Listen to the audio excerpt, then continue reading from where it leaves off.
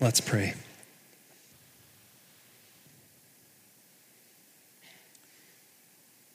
Father, thank you for sending your Son to be our everything, to be our King, to be our priest, to be our sacrifice, to be bread for our souls, light for our souls, living water for our souls. I pray that this morning you would help us to see who he is more clearly and worship more truly for the sake of your glory and our joy in your glory. It's in Jesus' name we pray. Amen. Merry Christmas.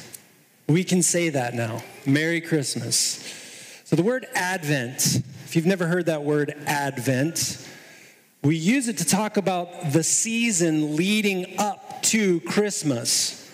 The word Advent just means arrival.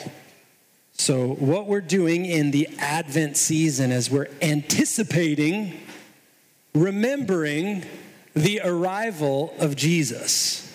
That's what we're doing. We're going to do it through the book of Psalms. We've been working through the Gospel of John, but for the next 4 weeks, we're going to see how the Psalms anticipate Jesus through 4 Psalms. And that's what we're starting today. Anticipating Jesus' arrival is what the Old Testament is about. So last week, someone who's not here told me about a pastor he knows in his home country who only teaches the Old Testament. He says, what do you think about that pastor? He never talks about Jesus or the New Testament. What do you think about that? Well, Jesus tells us what to think about that. In John chapter 5, he's talking to the Pharisees. And he says in verse 39, you search the scriptures, Pharisees, the Old Testament scriptures, that's what he's talking about, because you think that in them you have life. But it's they that testify about me. So Jesus tells us, when you read the Old Testament, it's about him. The whole Old Testament is about him. So if you read the Old Testament and you don't see Jesus through it, you're missing the reason the Old Testament exists. So it would be like an astronomer. You know what an astronomer is? Someone who looks at the stars, planets, studies the galaxies, the universe. It's like an astronomer who knows everything you can know about telescopes. They study telescopes. They can take telescopes apart. They can put them back together. But he's never looked through one into the night sky. That's what it's like to look at the Old Testament and know all about it, but never look through the Old Testament to see Jesus. The Old Testament anticipates him. It's like a telescope. And our hope over the next 4 weeks is that we would be able to look through these Psalms and see the cosmic glories of Jesus in the different ways he's presented in these Psalms. They're preparing us to remember his arrival. Jesus comes as a baby. That's incredible. We sing about him being meek and mild. He says that he is gentle and lowly in heart. And that's true. And it's really good news. But he's more than that.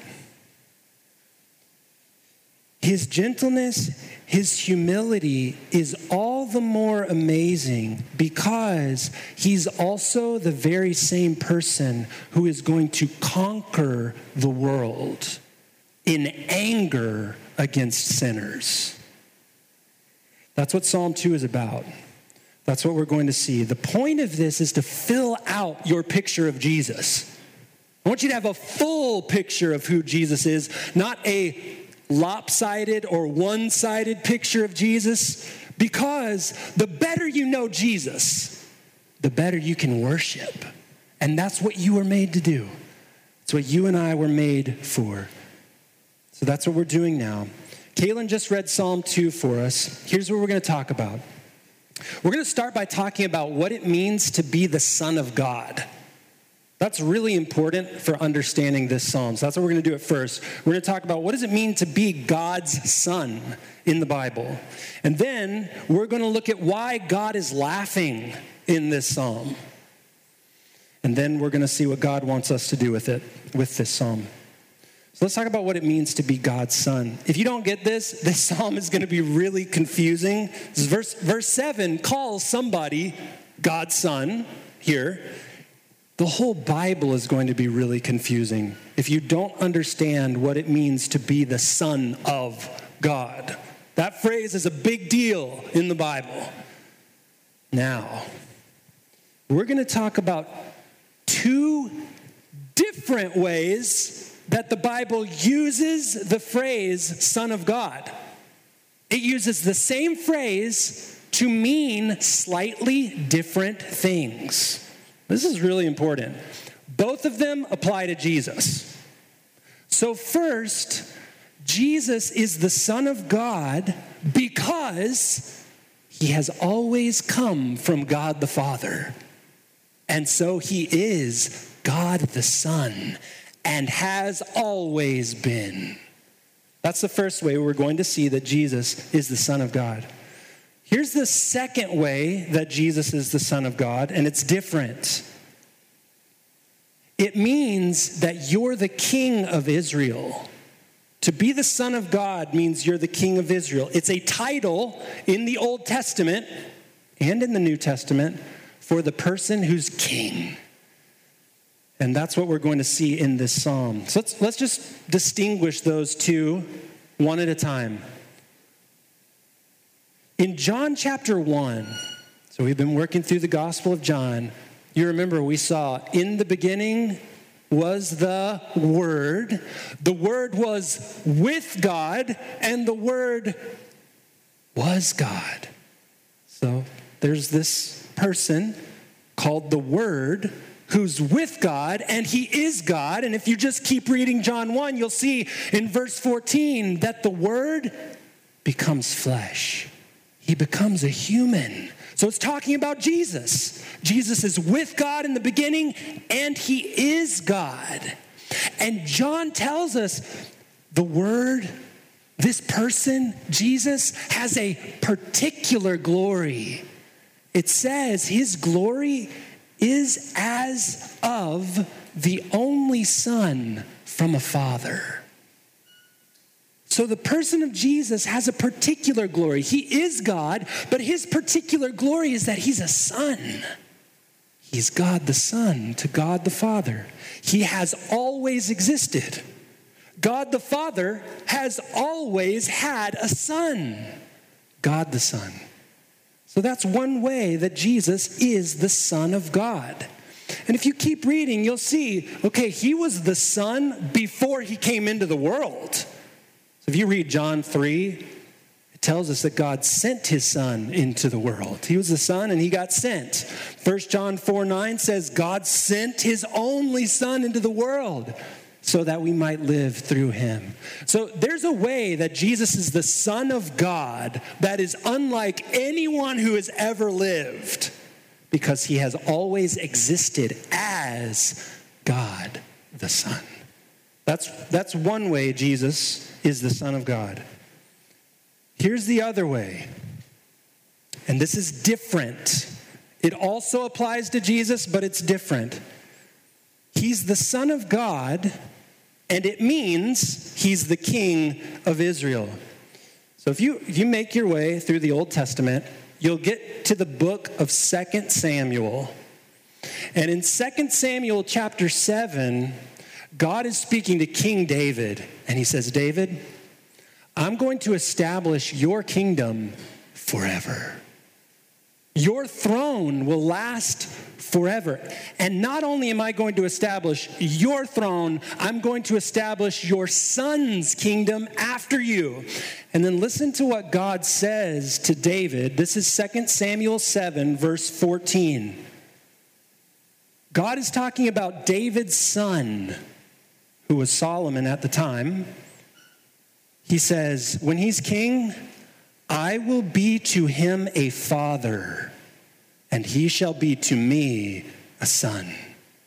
So God's telling David, listen, David, when you die and you're gone and Solomon becomes king, I'll be his father, and he will be my son. And from then on, when you read the Old Testament, Son of God is a title for the king of Israel.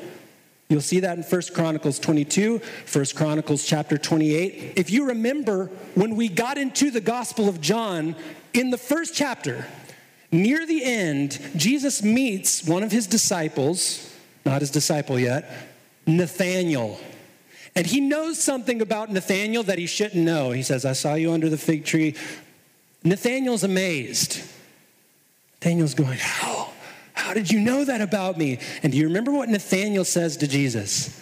He says, you are the Son of God, the King of Israel. So Nathanael sees Jesus and he goes, just like Solomon was the Son of God, you're the one we've been waiting for. You're the promised King of Israel who's going to make everything right. That's what Nathanael's saying. So, sometimes Jesus is called the Son of God because he has been God the Father's Son from all eternity. But sometimes he's called the Son of God because he's the King of Israel. Know that. That's going to help you. When you're reading the Bible, you've got to figure out, okay, which one does it mean? If this is going to save you from confusion, listen, someday, maybe it's already happened, you're going to meet someone who's going to say, did you know Son of God doesn't mean that Jesus is God, the Son? It means he's the King of Israel. So all you Christians are wrong. Well, no. It does mean he's the King of Israel in some places. And it also means that he is God, the Son, and has always been. But the second one, him being the King of Israel, is what this psalm is talking about when it talks about a Son of God. Look at verses 6 and 7. Psalm chapter 2. First, God is speaking in verse 6, and he says, as for me, I have set my king on Zion, my holy hill. And then the king speaks. Okay, so God is speaking in verse 6, and then the king speaks in verse 7 and says, I will tell of the decree. The Lord said to me, you are my son. Today I have begotten you. The word begotten means birthed. Today I've begotten, I have birthed you. This verse is not about Jesus being created by God. It's not what it's about. Just one simple way you can know that from reading is that in verse 7, God is speaking to someone who already exists. So he's pointing to someone who already exists and says, today I've begotten you. Now, this is the same as God saying to David, I'm going to be a father to Solomon. Now, Solomon was already born when God said that to David. He was not telling David, someday I'm going to create Solomon.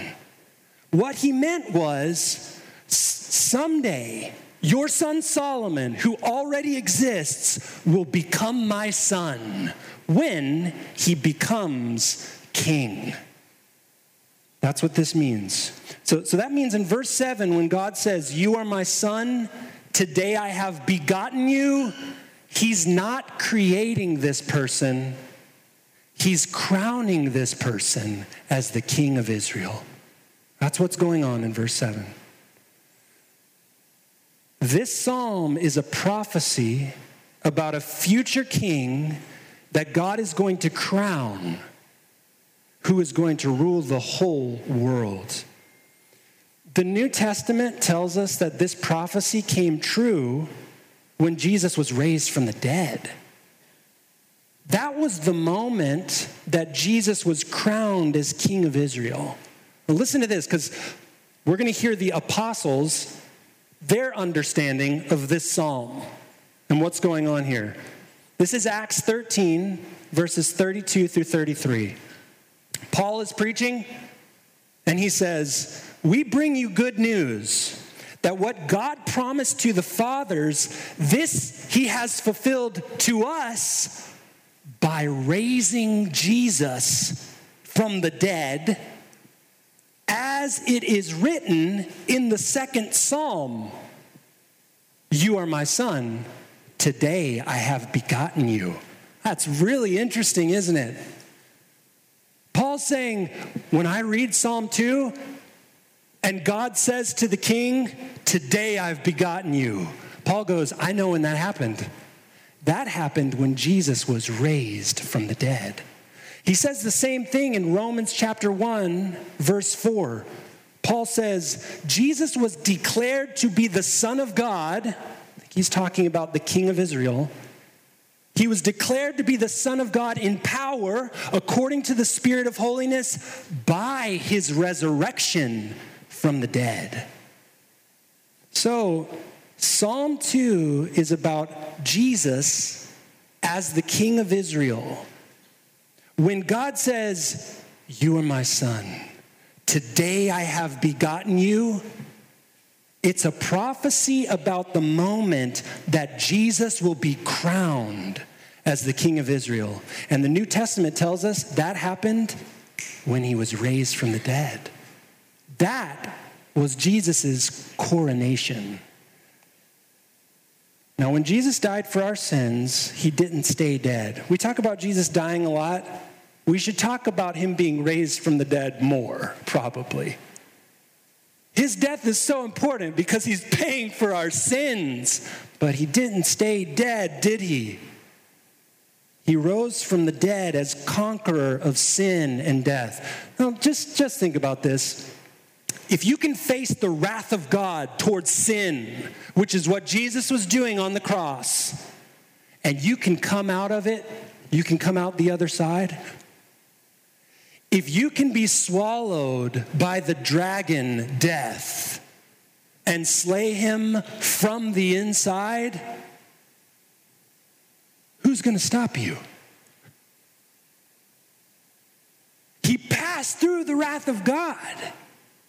He cannot be defeated by death.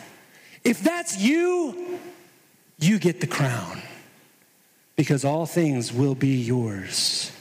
That's Jesus. When Jesus rose from the dead, he was declared to be the King, the Son of God. That's really important for understanding this psalm.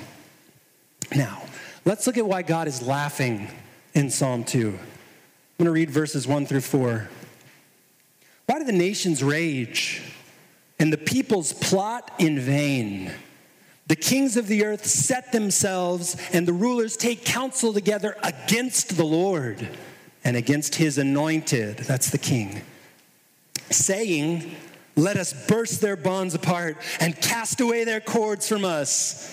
He who sits in the heavens laughs. The Lord holds them in derision. Why is God laughing? He's laughing because the nations, the peoples, the kings, the rulers of the world are plotting. They're trying to keep God and his king from ruling over them. And God thinks that's funny.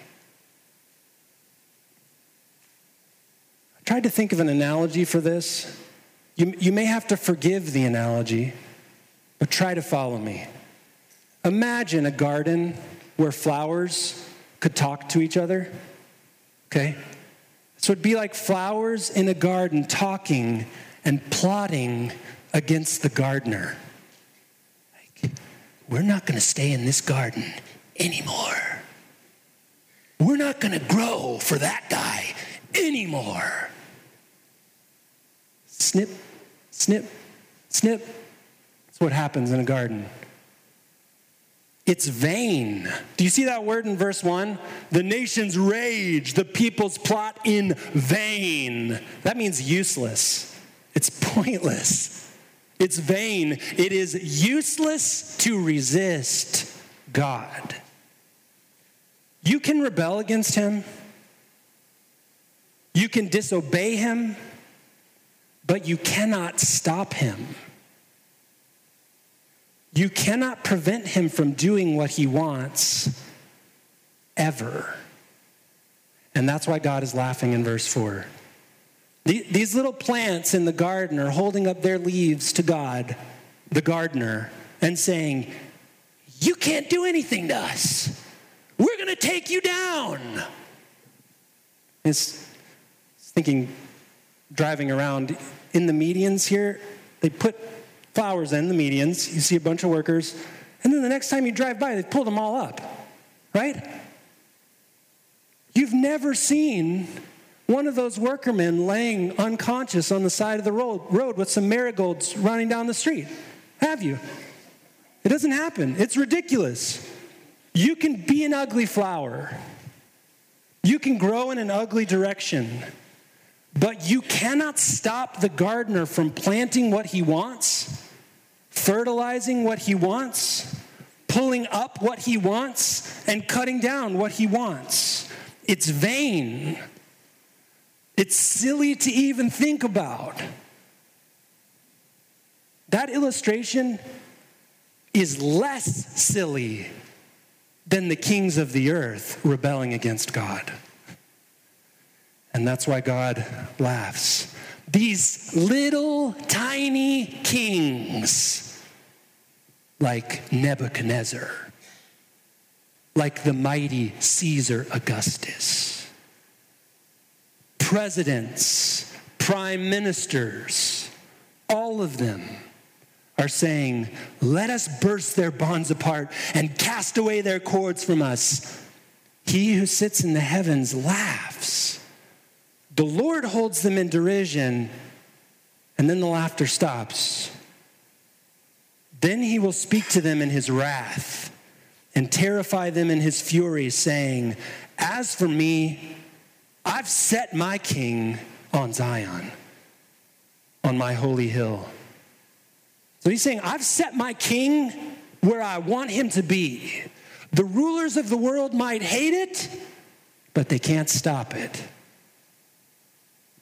Here's the lesson, church. You can resist God. You can live in rebellion against him your whole life.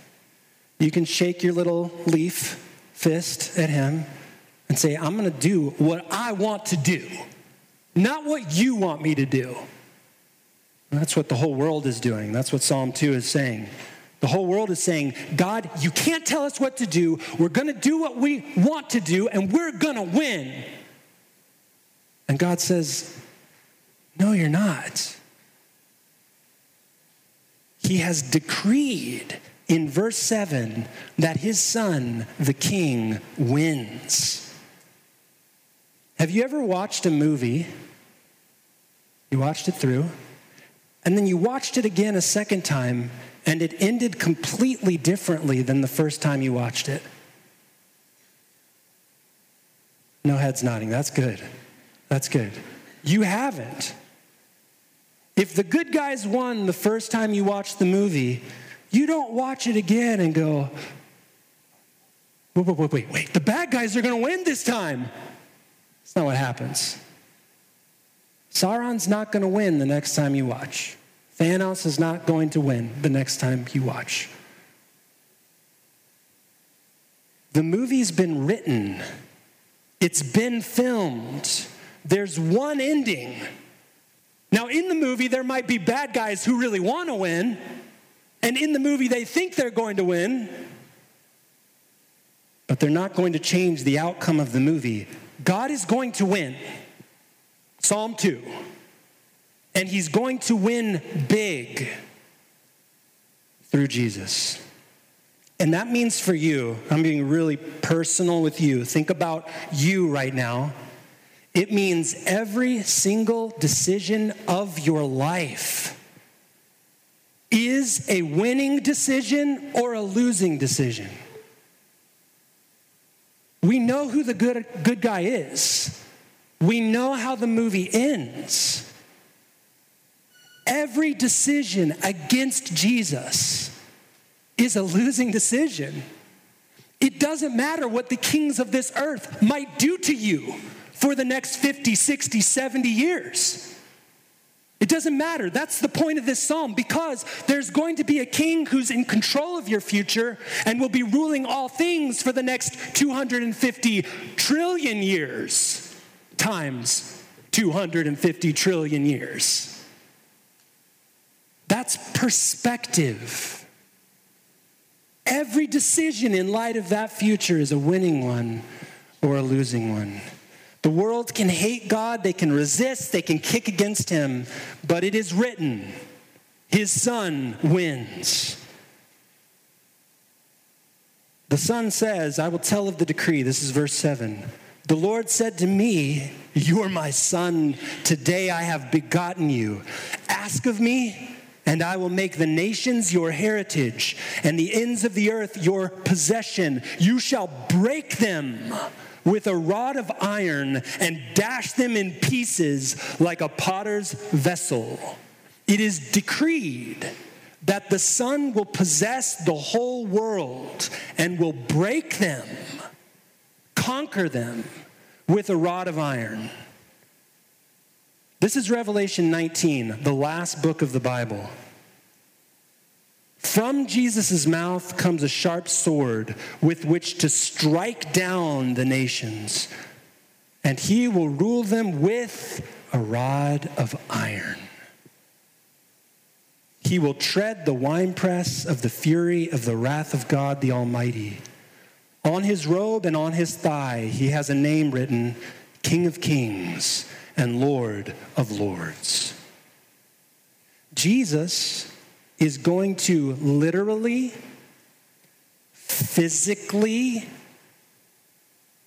conquer every nation and every person.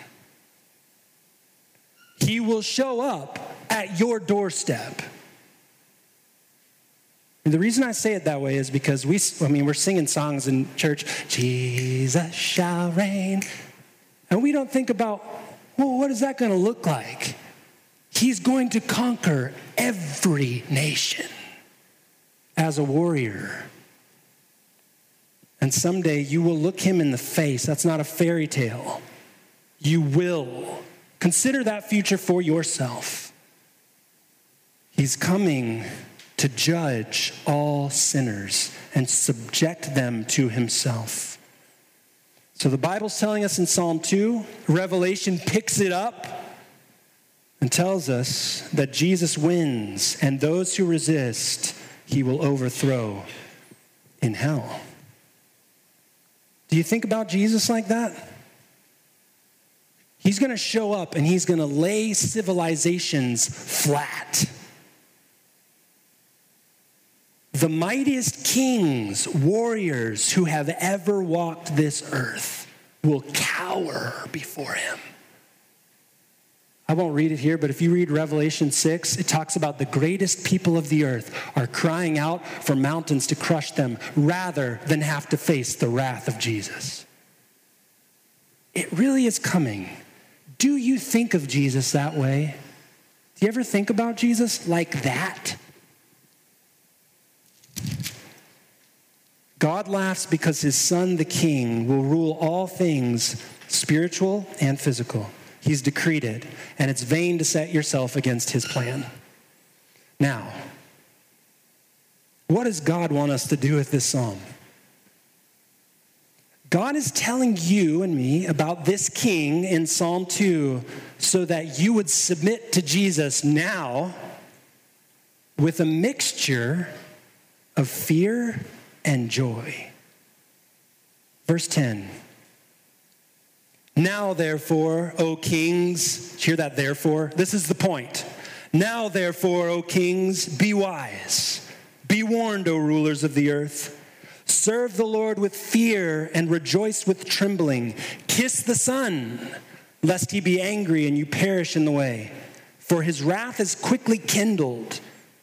Blessed are all who take refuge in him. So God tells us, because his Son is going to conquer everything, serve him now. Now. Kiss the Son now. That's the kiss of allegiance.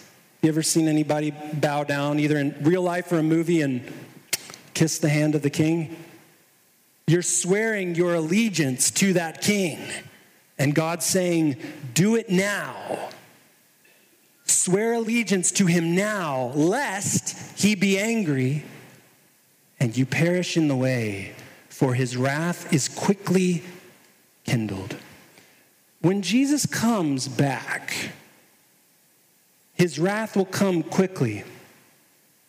It's going to happen all of a sudden when you're not expecting it. And if you have not bowed your knee to him yet, if you've not submitted to him yet, when he comes, it will be too late. That's what this is saying. His wrath is kindled quickly. I mean, when I was a kid, I really thought, these thoughts really crossed my mind. I thought, well, I'm going to live how I want to live right now. And then as soon as I start to notice that Jesus might be coming back, then I'll repent and everything will be okay. Anybody else think like that? Later. I'll deal with God later. Psalm 2 is saying when he comes, it's happening fast and it will be too late. So turn to him now. Submit to him now. If you haven't, the warning here, it's real. This is not a rhetorical flourish. You will be broken. That's what the king is coming to do. So please don't wait. This is God's grace to you. Please don't wait. He does not delight in the death of the wicked. He doesn't. That's why Psalm 2 is here, so that we, and I hope you personally would think, this is really going to happen. I want to submit to Jesus now. That's what this psalm is for. Blessed, this is the very end of the psalm. Blessed are all who take refuge. That means you hide in him. So if, instead of running away from Jesus your whole life, you run to Jesus, you will not face the judgment he's going to bring. God is not just taunting the world in Psalm 2. He could. He could have just said, I'm terrifying the kings, the rulers of this world. I've set my king on the hill. There's nothing you can do. Ha, ha, ha. Selah. Psalm 3. No. He's telling us this so we could turn. Blessed are all who take refuge in him. This is good news. Jesus' first arrival, Christmas, baby Jesus, was him coming to live among us, to be one of us, and then to die as one of us, so that our judgment that we deserve for our sin would be placed on him if you trust him. That's why he first came. All of your sins can be washed away if you trust Jesus. All of them. If you take refuge in him now, there will be no more judgment left for you when he comes again. His second advent, his second arrival to conquer the world. Now we could end there, but I want you to see one more thing really quickly. God tells us more than that we should serve him and kiss the Son in allegiance. He tells us there's a kind of attitude he wants from us, in us, when we come to him. Look at verse 11. Serve the Lord with fear and rejoice with trembling. Have you ever been happy and scared at the same time? That's the kind of experience God is calling for in verse 11. Rejoicing and trembling, but in such a way that the trembling doesn't kill your joy, but increases your joy. Have you ever experienced that? That's what it's like to encounter God. If you've never experienced this depth of joy mingled with awe at the greatness and majesty of God, you may not have ever encountered him before. Sometimes, very rarely, we get this experience in nature. It's usually when we encounter something so beautiful and so big, we're amazed by it, but we know it could kill us. If you stood on the edge of the ocean, either in a boat or on the shore, and you think, it's so big, it could just swallow me up or crush me, and it's beautiful. Or you stood on the edge of a mountain cliff, and you see the sheer drop-off and the view, and your knees are shaking, but you love what you see. Or if you've ever been inside, safe in your home, and you've watched a lightning storm, and you thought, I can't control that. That's scary. And I love it.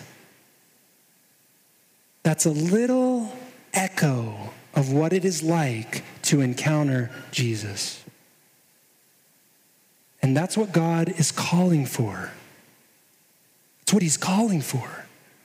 For you to encounter Jesus in such a way where you say, oh, you're good, but I'm nothing.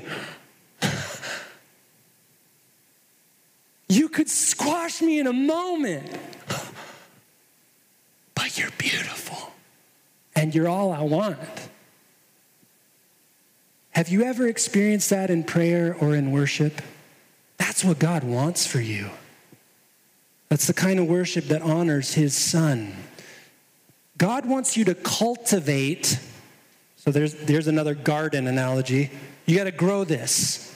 He wants you to cultivate awe, A-W-E, in your soul at who Jesus is. And this requires discipline. You got to be thinking. You got to set your mind on the great things of Jesus. You've got to think, wow, he's so powerful. I mean, he spoke everything, including the stars and galaxies, into existence. And he's coming back with wrath. And God wants you to cultivate at the same time a joy knowing that he's the one who's going to keep you safe. Do that. Do that. The trembling and the joy won't cancel each other out. They will increase one another. Many of us don't have categories for that. You might have to make new categories for God. I tried to give you some with the ocean, the mountain cliff, the lightning. But many of us think if something's happy, then it's light, it's fluffy, it's familiar, it's easy breezy. That's what happy means. It's funny. Or on the other hand, we think if something's scary, it's bad. That's a shallow way to live. There is a depth of joy that only comes mingled with the fear of God's greatness and power. And God wants you to know it in his Son. Jesus, he's the gentle Savior of the world. We're closing now. He's gentle. He really is gentle and lowly in heart. You can find rest for your soul in him. And he's the judge of all the earth, the conqueror who values his Father's glory with a limitless ferocity towards those who do not value his Father's glory.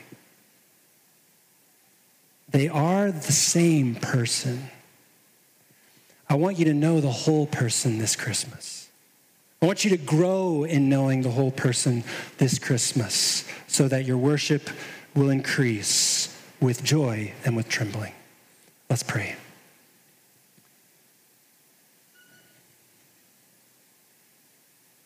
Father, would you do that in us?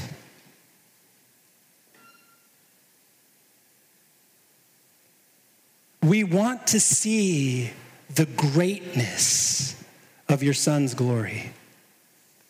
We want to feel the joy of being dwarfed by someone so beyond us that we are, as Luke said earlier, dust on the scales.